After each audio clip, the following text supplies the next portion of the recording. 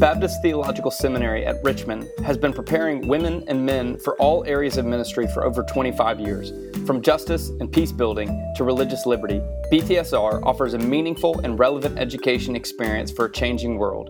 Students at BTSR come from all walks of life and every stage of life.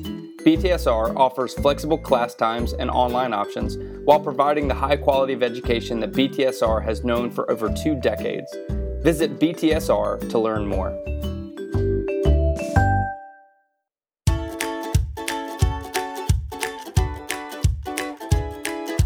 This is the Cooperative Baptist Fellowship's Conversation. We are bringing you stories from across the fellowship and interviews with those doing groundbreaking work and renewing God's world. Ideas, stories, and innovation from ministers, practitioners, and authors from around the globe.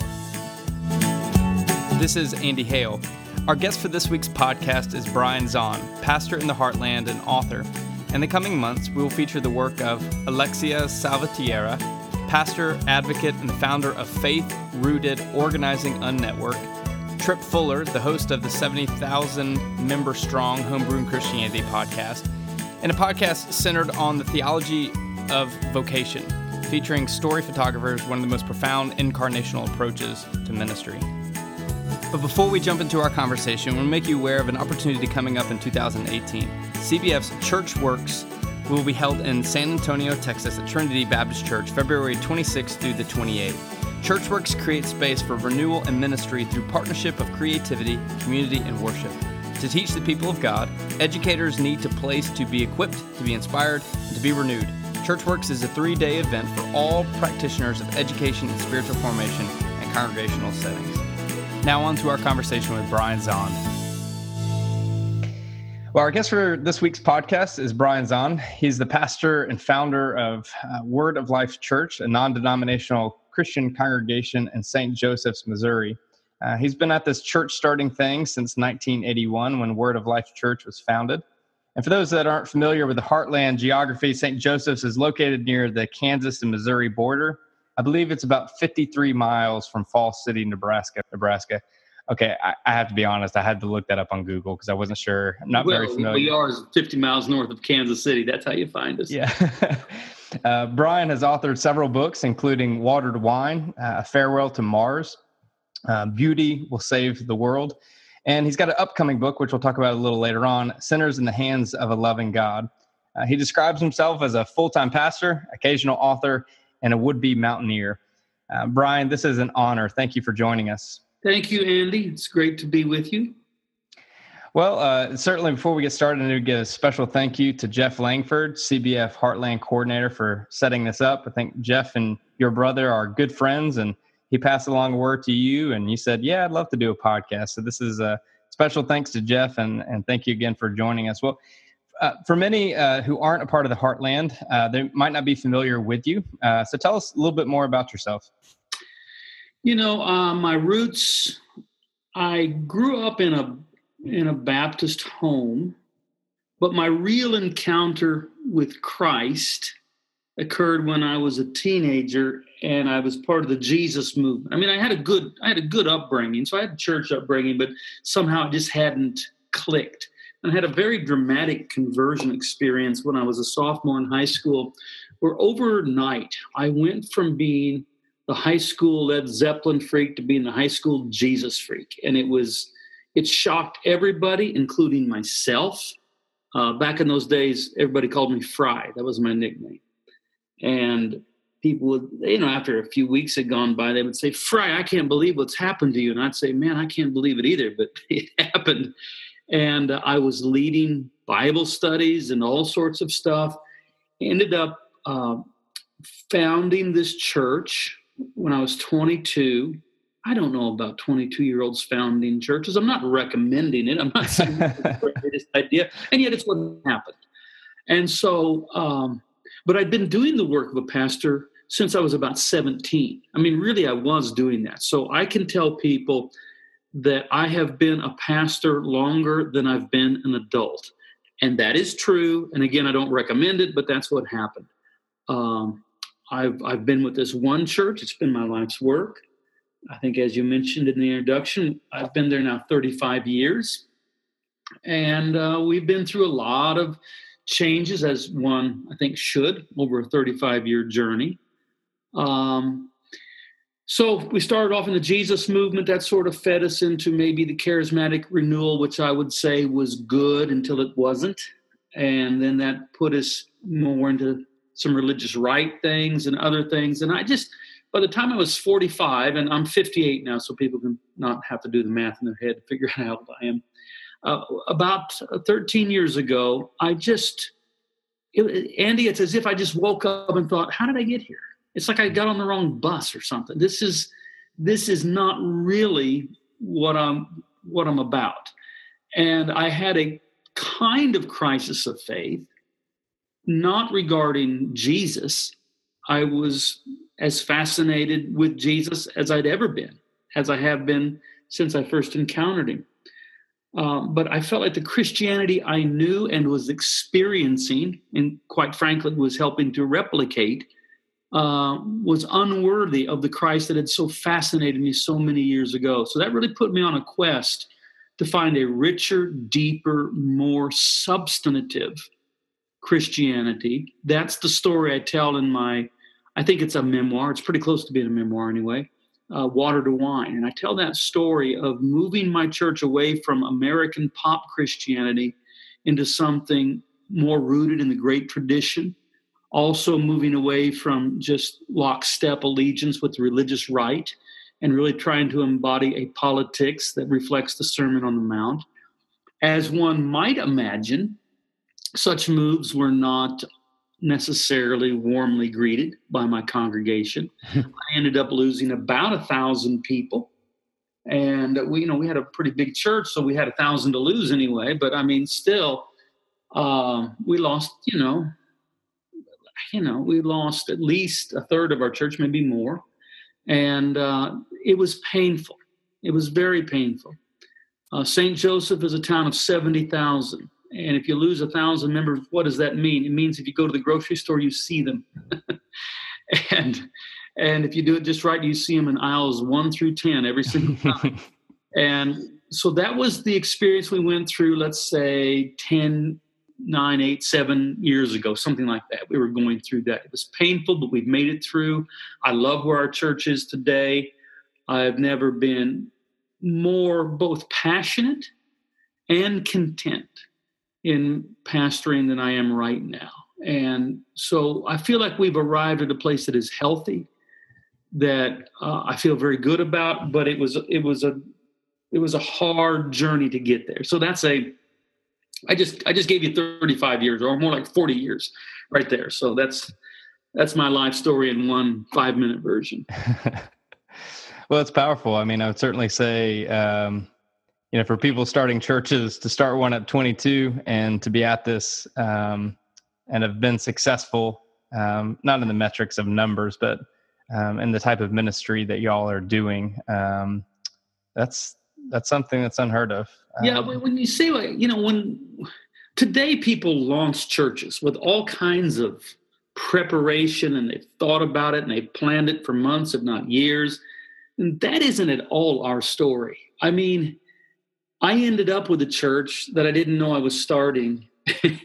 Because what happened was I eventually, by the time I was 17, 18, I was leading what we called back then a coffee house ministry. It was essentially a Christian music venue where we would occasionally have some teachers, but it was mostly music, from the Jesus movement era. And it just sort of turned into a church. And I just sort of fell into being a pastor. So it was never planned. You couldn't have planned it like that, and you wouldn't have given it much chance of success. And yet somehow it did survive, and then it thrived, and then it needed to change, and it got pruned back. But now I think it may sound self-serving or self-congratulatory to say it, but I feel like we're bearing the best fruit that we ever have right now. And but the whole journey has been, it's been very, I don't know what's the word, maybe organic. I don't know. It was never really, if you ask us what our 5-year plan is, we don't have one. I think all that's good. I admire people that can do that, but it's just never been really our story.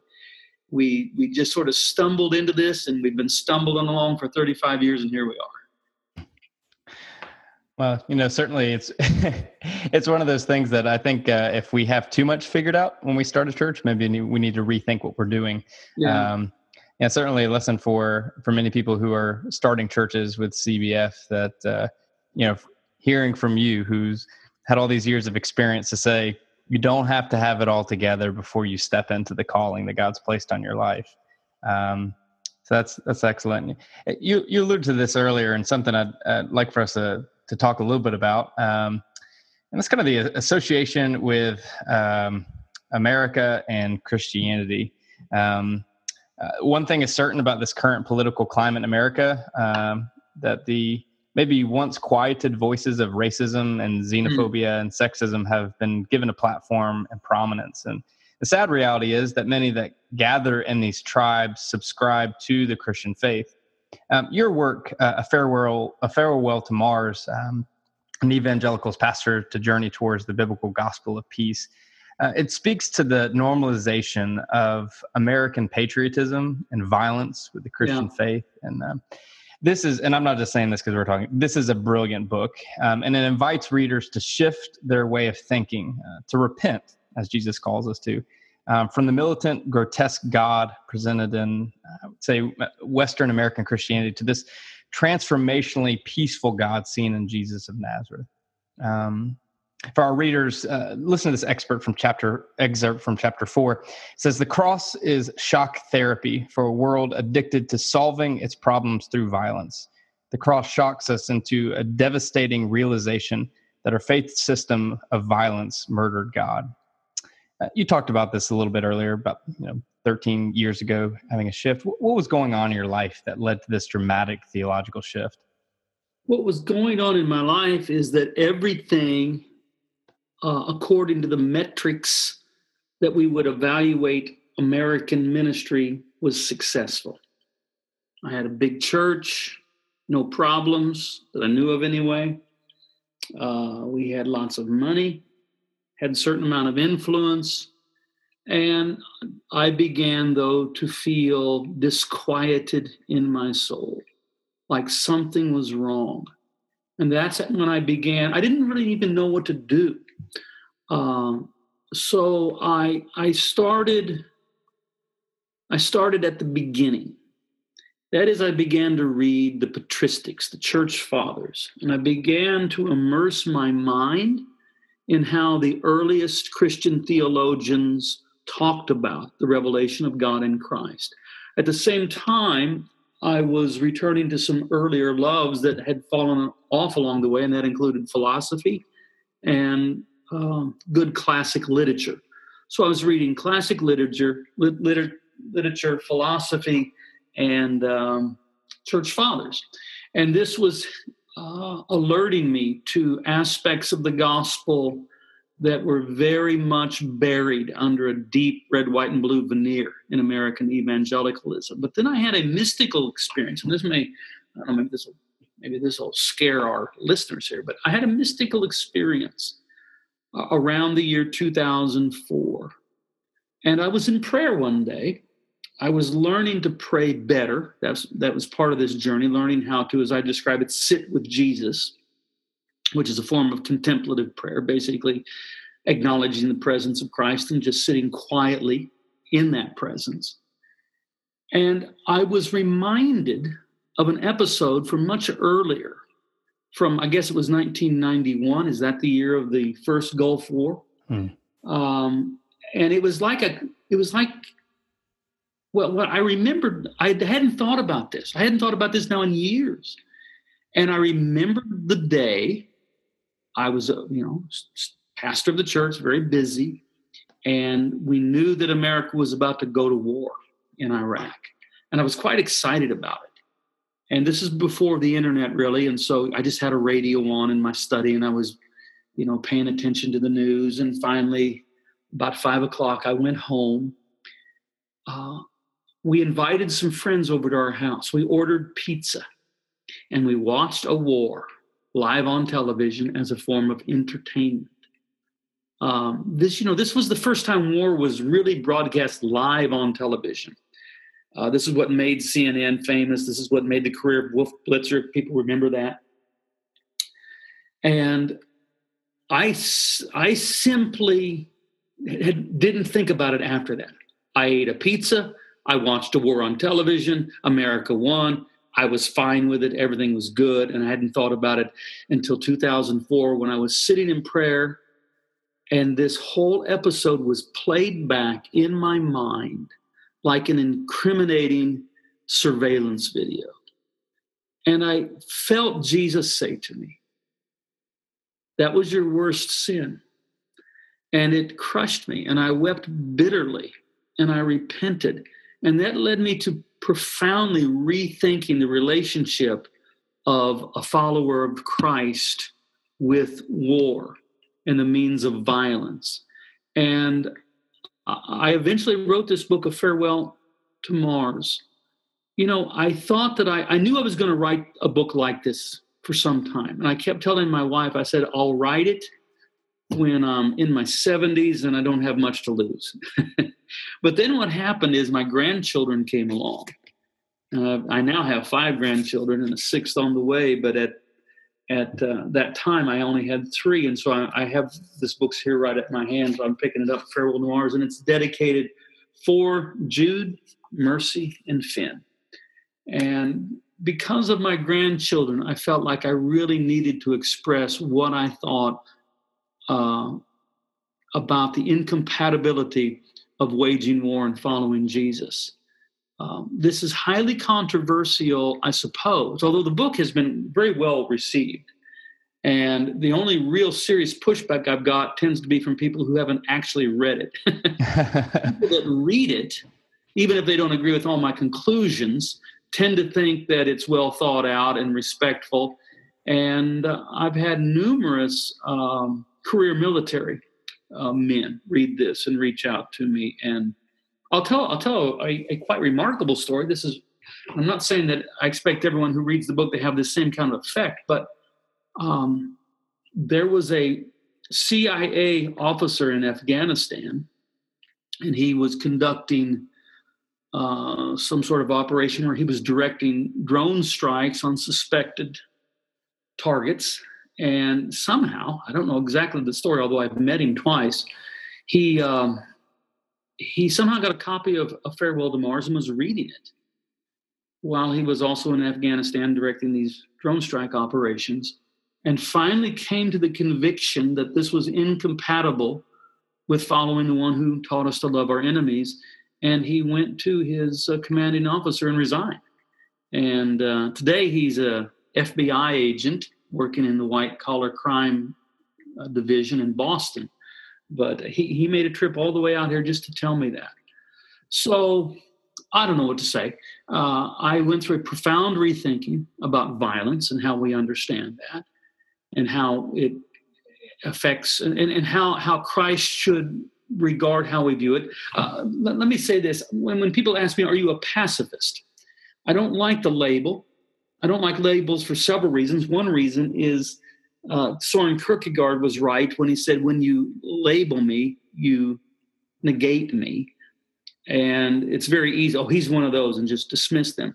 But the fact is, I really don't claim to be a pacifist, because pacifism is an ethical position that one can hold pertaining to violence apart from Christ. And that's not who I am, and that's not what I've done. Rather, I'm simply a Christian. If you must label me, then I'll take that label. I'm a Christian. And now let's have the conversation about how Christ informs us on the subject of both nationalism and war waging. So that's where the book comes from. That's what it deals with. I'm pretty proud of the book. I think I communicated well what I was trying to say in that book. And if someone is surprised that I've written a book like this, well, if you'd known me 20 years ago, you should be surprised. I'm surprised that I wrote that, but I'm thankful that I was able to write a book like that. And I think it's increasingly relevant.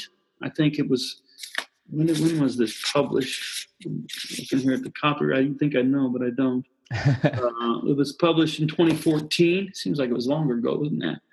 But it seems very relevant right now, as I am seeing within America a stronger and stronger turn toward nationalism, and a nationalism that is supported by a kind of civil religion that is really, it's not Christianity. It's a American form of civil religion that borrows heavily from the language, vocabulary, iconography, and ideas of Christianity, but is really committed to the nation first. And of course, this is nothing new. This has been the great problem the church has had for the last 17 centuries, ever since Constantine, is the tendency for the church to become a chaplain to empire. And you see with Rome, with Byzantium, with Russia, with Spain, with all of the European powers, and now you see America following, at least the American church, following in the same mistake. And I think it's something serious. I think we need to really be careful. Maybe I'll stop there and let you direct us in another direction if you want to, Andy. No, I mean, it's exactly where I wanted to nestle. It's, this book, although, as you said, came out 3 years ago, is very timely. And, I'm trying to put a timestamp on, okay, you had this kind of enlightening moment in 2004. That's right in the heart of the second Iraqi war and the Afghanistan conflict. Not exactly the more popular time to begin to speak about, in a different perspective of the gospel. Maybe a different perspective is not the best way to describe it, because I would argue it is the perspective of Jesus of Nazareth seen in the Gospels. But, one particular impactful portion of the book that sticks out to me is this juxtaposed images of the United States Air Force Academy Cadet Chapel, a chapel that was made in the shape of fighter planes. And this beautiful mural in Denver Airport, mural in peace and harmony with nature. And these contrasting images help define the dividing line between the violence supported by American Christianity and the peaceful kingdom called forth by Jesus. I tell you, there's a book that, I don't know if you've heard this before, there's a book that really goes hand in hand with your book, but your book takes it to a completely different and higher level of deeper spirituality and a pastoral tone. Are you familiar with Reza Aslan's book, A Zealot, A Life and Times of Jesus of Nazareth? I'm familiar with it. I know about it. I have not read it, though. So Aslan's book has been highly criticized by evangelicals, but one thing he does is he raises the injustice of making Jesus the clean, neat, and harmless poster child of Christianity by revealing the political and cultural and religious context of Jesus' message and actions. And in short, what he calls for is he wants to argue that Jesus was executed as an insurrectionist. And, as I was reading your book, you do take this concept to a deeper and more pastoral tone of talking about that we need to understand and see Jesus not in the light of this, clean and political free type Messiah, but one that charged at the very religious and political systems of his day. Well, it's what's wrong with nearly every Jesus movie I've ever seen. Mm-hmm. You cannot figure out why this guy ends up executed. Here's a guy who's going around, he's healing some people, he's preaching some nice little sermons, and all of a sudden it takes a weird turn and he ends up nailed to a tree. That's because we've sanitized, sentimentalized his message. Jesus, in his public ministry, did two things for 3 years. He announced and enacted the kingdom of God. But even when I describe it that way, it can sound, the kingdom of God. See, the problem is kingdom is an archaic term for us. We don't use that term, really. What Jesus means by the kingdom of God is the government of God, the reign of God, the rule of God, the politics of God. Kingdom of heaven, which is Matthew's version of the same phrase, simply means that a government, not from this world, but from heaven, that is from God, is breaking into the world through what Jesus is announcing and enacting. When Jesus stands before Pilate, the charge is treason, that he claims to be a king. Well, at this time, the Roman Empire runs the world. And kings are all clients of the Roman Empire. Herod is the king of the Jews because he's a client king for the Roman Empire. And Pilate is not interested in charges of blasphemy. That's a theological matter that he cares nothing about. But he is interested in the charge that Jesus might perhaps claim to be a king. And so that's exactly what Pilate moves toward. He says, well, are you a king? And Jesus says, it's as you say. But my kingdom is not from this world. It's for this world, but it doesn't come from the system of the Pharaohs and the Caesars that Pilate was participant in. Jesus goes on and says, for this purpose, I came into the world to bear witness to the truth. And of course, that is juxtapositioned against some lie. The lie is that the world has to be organized around an axis of power enforced by violence, that violence is the only legitimate way for shaping history. And Jesus says he's come to bear witness to something other that he calls truth. And then Pilate famously says, what is truth? And there's a break in their conversation. Jesus is taken away. He's examined by scourging, this brutal Roman practice. And then he's returned to Pilate. Pilate continues his interrogation, but now Jesus has become silent. And he doesn't answer. And Pilate's frustrated. And Pilate says, don't you understand that I have power to kill you and power to release you? Well, that is the moment when Pilate answers his own question. What is truth? For Pilate, this is the truth, that the world is run by those that have the power to kill. Jesus comes and brings an alternative arrangement of human society that he calls the kingdom or the government or the politics of God. And it is arranged in a completely different way. This is how the church always understood the kingdom of God for the first 300 years until you arrived at the moment, which was deeply confusing, when you had a so-called Christian emperor, Constantine. Remember, Constantine is involved in a civil war. He's not the emperor. He's a general. And he is on the eve of a decisive battle, and he claims to have seen a vision of a cross in the sky with the words, in this sign you shall conquer. Of course, conquer is a euphemism for kill. And so he places Christian iconography as a fetish for war upon the shields of his soldiers. They go forth into this decisive battle. They are victorious, and he begins to show favored status to Christianity. It's not completely accurate to say he was a Christian emperor, because Constantine seems to have understood that you really could not rule as an emperor in a violence-based empire and be Christian at the same time, which is why he delayed his baptism, which was not the practice of the day, until his deathbed. So now we have a Christian emperor, but this is a problem for the church, because when the church said Jesus is Lord, the seminal Christian confession, that is not a religious statement nearly as much as it is a political statement. I mean, you have to understand that the phrases Lord, Son of God, King of Kings, Prince of Peace, Savior of the world were all imperial titles conferred by the Roman Senate upon the various Caesars, and it was on the coins, which was the means of mass circulation in the empire. So that when Christians began to say Jesus is Lord, Jesus is King of Kings, Prince of Peace, Savior of the world, this was a very subversive move that had political implications. During those first 300 years, the Roman Empire didn't persecute Christians for religious reasons. The Roman Empire was largely religiously tolerant. They persecuted the Christians because they saw that their message had a political component that they were unwilling to compromise with. And that's why Christians end up in periods of persecution. But now that you have a Christian emperor, and supposedly a Christian empire, it creates a problem. And the problem is, well, what do you do with Jesus? You can't just get rid of him. And this is when Jesus is demoted from being actually the Lord to the Secretary of Afterlife Affairs. And the emphasis becomes private and post-mortem, a privatized spirituality that mostly affects what happens when we die. And so that is what happened a very long time ago. And you have this whole sordid history of Christian empires, or I should say the church acting as a chaplain to empires. And maybe I should define empire, because I'm using that phrase as if people know what I mean by that.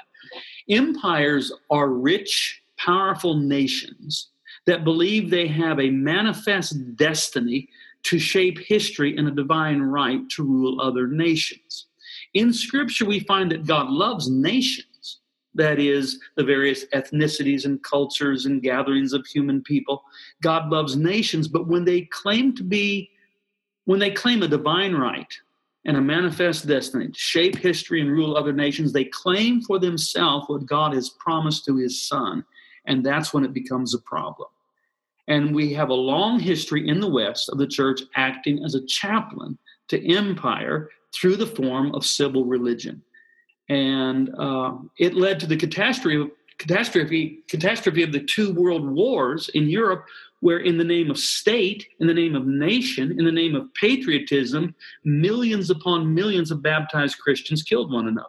So people will say to me, yeah, but what were we supposed to do about Hitler? I say, look, you've drugged me into the conversation in the middle of the problem. Mm-hmm. The first question to ask is, how in the world was Hitler able to wage his blitzkrieg with baptized soldiers? What had gone so wrong with the church that in the name of patriotism and nationalism, that baptized German Christian soldiers would follow those orders that came from Hitler? So that's the kind of stuff I deal with, I suppose, in A Farewell to Mars, although I can never verbally communicate it with the precision I do when I write. So that's why I write books.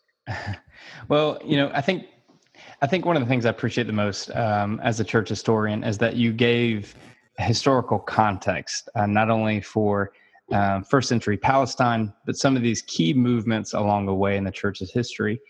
So I'll make the argument for you and make your publisher happy. This book is a necessary catalyst for change during this rise of nationalism and social acceptance of racism, xenophobia, and sexism. But I wonder if we could maybe take this down to the micro level in the local church. Many of our listeners are pastors of all different forms all across the United States. And they might be thinking, I'm right on board with Brian on where he interprets Scripture and how he feels the implications of the gospel message should be carried out as the forming of the kingdom of God yet to come and still present with us. So I wonder if we could talk about how this work has inspired you in the way that you pastor day to day. How do you bring people along in the process of stepping out of their known theological perspectives and into an alternative way of seeing the gospel? Yeah. And one of the things I want to stress, and I think most people will get this that are listening to us today, I pastor in St. Joseph, Missouri. This is a conservative, blue-collar town. Not tons of college-educated people, and certainly very conservative. If I can do this here, it can be done about anywhere. But it takes patience. Don't underestimate your congregation. Don't try to speak over their head. You don't do that. But give them some credit that if they are loved, and if you're patient, and if you rely heavily upon Jesus, and by that I mean, among other things, to center a lot of your preaching in the four Gospels. The Gospels are the gospel. I mean, what is the gospel? The gospel is the story of Jesus. We try to turn it into some formula, 4 laws or 3 steps, but that's not the gospel. The gospel is the story of Jesus. And let Jesus, if you'll let Jesus do the work, let Jesus speak for himself through preaching, you're not gonna bring everyone along. But my experience has been that if you're patient, if you're kind, if you're humble, if you continually point to Jesus, that because most are genuinely attracted to Christ, to the figure, Jesus of Nazareth, that they will come along with you. They will come on this journey. I did a 6-month series through the Sermon on the Mount. And Sunday after Sunday, I would have people come up to me afterwards and they would say, Pastor, are you saying? And they would have their question. I would say, I'm really trying very hard to say very little. What do you think Jesus is saying here? And if they can hear Jesus, not Brian, not the pastor, But if they can hear Jesus presenting an alternative vision for the arrangement of human society, which the shorthand term is politics. If they can hear Jesus politics and they understand it comes from Jesus, it's amazing how many of them really will be willing to rethink everything, which is what repent means, right? Repense, to rethink. But you have to be patient. Don't try to do it in one sermon. Don't try to do it in one sermon series. Don't try to do it too fast. I mean, in a lot of ways, I've made these changes in my church over a period of a decade. And of course, other people, yeah, but you lost 1,000 people. We did. We had a big church, and I think we lost a lot of people that just like the idea of American pop Christianity. And so be it. I mean, that's the way that goes. But we have a strong, healthy, growing, vibrant congregation today, and it's not like what I want to say. Our church looks like people from St. Joseph, Missouri. I mean, our church is a pretty accurate cross-section of just what you would find here in this town, but they are learning the ways of a disciple, and that's the most rewarding thing of all. I think I would add to what you said, because you've already stated, which is modeling the way. It takes great conviction and earnesty of a pastor to have such a dramatic shift and to be open about that shift. Yeah. And one of the things I need to say is I hear from pastors just about every day. They'll contact me one way or the other. They've read one of my books or something like that. And they'll often say, it took a lot of courage for you to do what you did. I say, yeah, I know what they're trying to say there. In some ways, I was afraid when I was doing it, but you can't unknow what you know and be true to yourself. But the thing is, Andy, and this is important, I had the authority to make those kind of changes in my church. Now, I had to be willing to risk it. I had to be willing to risk misunderstanding and rejection and loss, all of which I experienced, but at least I could make those decisions. Not every pastor is in a position where he can actually even make those kind of decisions.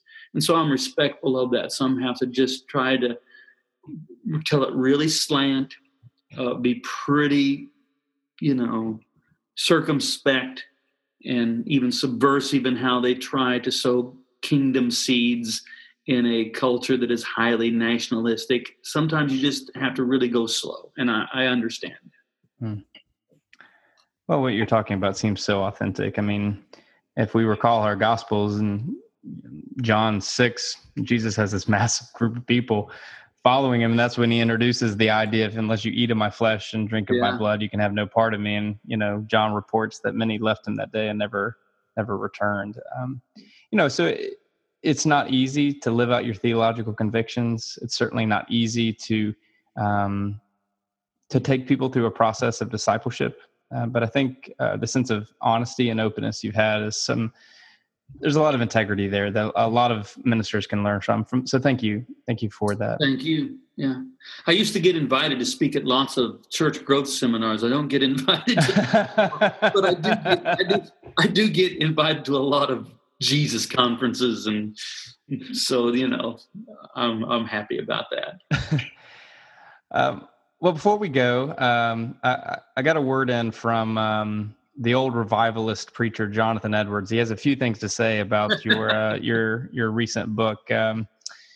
From his famous sermon, "Sinners in the Hands of an Angry God, they deserve to be cast into hell. So the divine justice never stands in the way and makes no objection against God using his power at any moment to destroy them." You have a book that came out in August entitled "Sinners in the Hands of a Loving God." Tell us more about the book. Well, let's first of all, I was a huge fan, if you want to use that word, of Jonathan Edwards. And as a young preacher, I was fascinated by all of the revivalists, Edwards and Wesley, Whitefield, Finney, all of these. And I was fascinated with the Great Awakening, and I knew that this famous sermon, "Sinners in the Hands of an Angry God," had something to do with that. So I had a larger collected works of Edwards, and I took out that one section and I turned it into a little booklet. I tell people this was back in the days when cut and paste was done with scissors and glue. I mean, I prepared my own little booklet, and I had a cover I put on. I still have it, by the way. And I wrote on there with a big, heavy black magic marker, "Sinners in the hands of and then in all caps, angry God." And I memorized parts of it. And I put it in my preaching arsenal. And my rationale was, it was sort of a good cop, bad cop routine. You present a very terrifying, angry, retributive, violent God. That's the bad cop. And then offer them Jesus as the way to escape that. In other words, you end up with a gospel wherein Jesus saves us from God. And I preached that way. And I preached that kind of gospel for many years until I really began to rethink some things and began to learn how to pray and went on a journey. And I arrived at the place where I could no longer think that way about the God that Jesus called Abba, the Father. And so in Sinners in the Hands of a Loving God, even though I'm not really trying to pick a fight with Jonathan Edwards, but I am telling part of my own story and the turn that occurred in my own life. And in the foreword to the book, which you probably haven't seen that, but in the foreword to the book, there's Paul Young, who wrote The Shack, writes the foreword, and he shows some things about the journey that even Jonathan Edwards went on, and he began to speak very differently later in his ministry.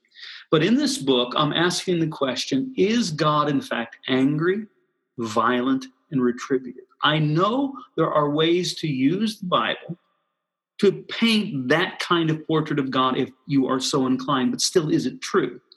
And so I'm being highly respectful. Sinners in the Hands of a Loving God is an intensely biblical book. I mean, I don't know if there's a single page where I'm not dealing with something from Scripture, but we're facing it honestly, but asking, well, what about Old Testament violence? Does God command and condone genocide? What about the fear of God? The Bible speaks about it. What about the wrath of God? The Bible talks about that. Should we just ignore that? What about the cross? Isn't that where God employs violence toward redemption? Is that how we should understand the cross? What about hell? And what about the book of Revelation? Doesn't it give us a vision of Jesus returning on a flying white horse and killing 200 million people? And so I'm looking at I'm not avoiding those. I'm not skirting the issue. I'm not pretending those passages aren't in the Bible, but still I am persisting in asking this question, is God in fact angry, violent, and retributive? And I would say the conclusion, I mean, I want people to read the book, but in the end, I feel like I can make this statement: God is like Jesus. God has always been like Jesus because he's immutable. He doesn't change. There's never been a time, therefore, when God was not like Jesus. The thing is, we haven't always known that, but now we do. And so I'm very happy with this book, and I hope people will want to read it, Sinners in the Hands of a Loving God. Well, I think you're safe. I don't think Jonathan Edwards is going to, start a Twitter battle with you. Though I can see, why you love him so much. I'm sitting here looking at it. I'm looking at a picture of Jonathan Edwards, painting of Jonathan Edwards and that glorious powdered mane he had. Maybe that's something to go with, even though you're rocking the Bob Dylan look, for sure. Well, Brian, we look forward to reading this book, and thank you so much for your time with us today. Thank you, Andy. Be sure to follow Brian on Twitter @BrianZahn. You can find more information, including sermons and blog posts, at brianzahn.com, and visit Amazon to pick up his latest book, Sinners in the Hands of a Loving God.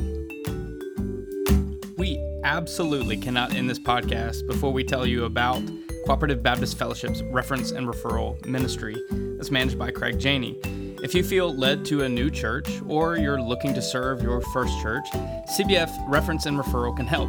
From discernment to search and call, CBF can equip you to maximize your search with practical resources through the process.